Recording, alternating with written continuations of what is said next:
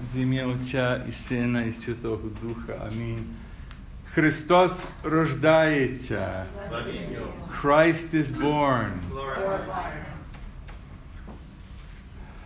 So on the feast of Saint Stephen, we hear the whole story of this first Christian martyrdom as Stephen was preaching to his adversaries without fear, and as a matter of fact, with a joy and a peace on his face that absolutely drove them crazy. Now, so he's the first martyr. And you might think, so why do we celebrate him on the third day of Christmas? Well, because just as Jesus' birth was met with persecution, so the birth of the church was met with persecution.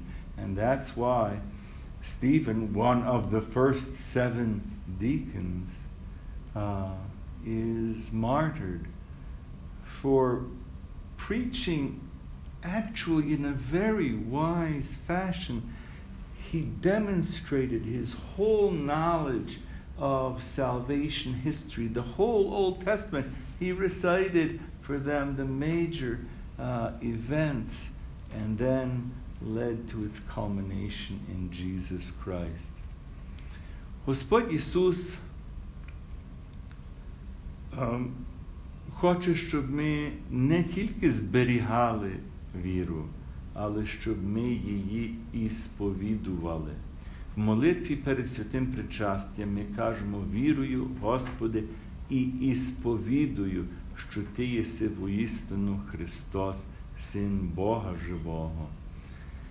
Що означає «ісповідувати»? Часом людям то мішається, вони думають, що щось має до діла зі сповіддю і що жалують за свої гріхи. Ні.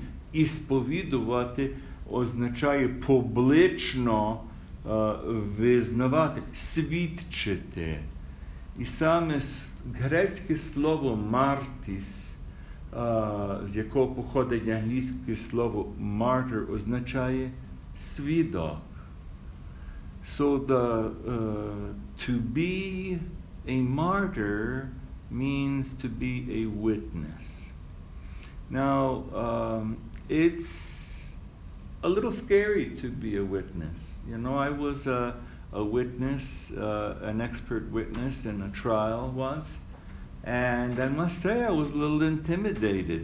They did this whole preparation. The lawyers for the one side did this whole preparation with me, kind of questions that they were planning to ask, questions that they expected that the other side would ask. This was all about the Moscow Patriarchate trying to take over a church in Ottawa.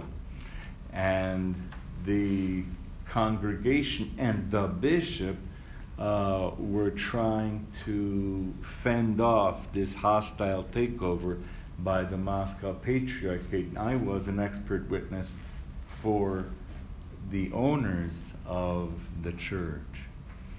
But it was scary.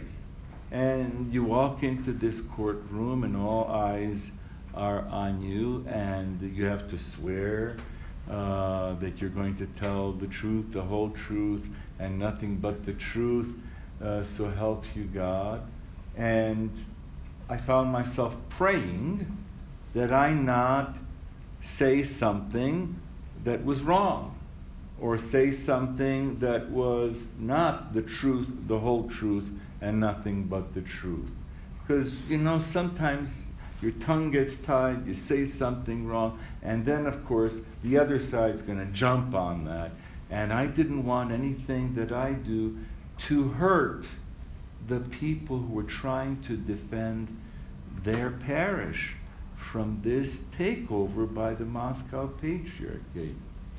They were Russian too, but they were the Russian Orthodox Church abroad, the Russian Orthodox Church outside Russia. These were the ones who felt that the Moscow Patriarchate had sold out to the Soviets and were cooperating with the Soviet regime, and they wanted nothing to do with the Moscow Patriarchate. They had a structure all over the world. But the Moscow Patriarchate was infiltrating their parishes with new emigres and then trying to outvote the people who had built the church, who had kept up the church for so many years. It's just like the story of what they did with all of Western Ukraine, where they took away the churches from the people who had built them and kept them up for centuries. So it was nothing new, and to me it was very meaningful because it was that parallel was very, very at the front of my mind.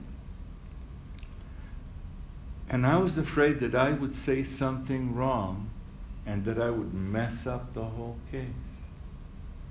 So I prayed. And God helped me to say what was needed to be said.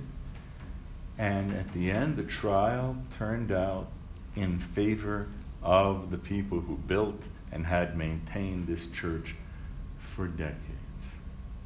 You and I are called upon to witness to the Lord. Not just keep it in our hearts, but to publicly witness to it. Нам, християнам, треба публічно ісповідувати нашу віру. Часом це означає тільки мати хрестик. І я маю завжди під цим усім, я маю свій дерев'яний хрестик. І часом, і він гарно різьблений, і часом люди кажуть, "Oh, I love your necklace." І очевидно, що мене злостить, бо то не є necklace, то є хрест.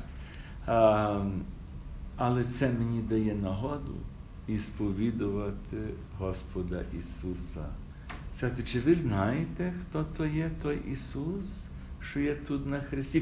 Чи ви знаєте, чому Він є на хресті? Чи ви знаєте, скільки Він вас любить? So we never know when we'll have the opportunity to witness to the Lord. Sometimes it's things that we say, sometimes it's what we do. When others are expecting us to take revenge on somebody who did us ill, and we forgive them, and that makes them think, what is it about this person? I would have beat the other one up. Why did this person forgive? Just as Stephen forgave at his martyrdom, just as Jesus forgave on the cross. Sometimes it's that. Sometimes it's we have to stand up and actually talk about our faith. And of course, we will be scared that we will say something wrong, and that will then prove the other person's case, the agnostic, the atheist who's opposing us. But all we have to do is pray, because it will be the Holy Spirit who will speak through us. And that is the witnessing that we are called to do, each of us, to witness to the Lord. That's what Jesus said right before his ascension. He said, "Go and baptize all nations and teach them." Well, how do we teach them? With our words and with our actions, witnessing to the Lord. And sometimes it will have a cost, as it did in the case of Stephen.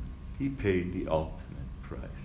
В сьогоднішньому Євангелії ми чули цю притчу про чоловіка, який насадив виноградник, і тоді прийшли і вбили його працівників, його слуг, одних і других. Цікава річ є, ця сама притча знаходиться в Євангелії від Марка, але в Євангелії від Марка є, що цей господар висилає своїх слуг, тоді він висилає свого сина.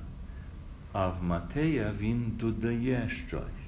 Він каже, він вислав одних слуг, тоді вислав других слуг, тоді свого сина. А вони взяли, вивели сина із виноградника і там вбили.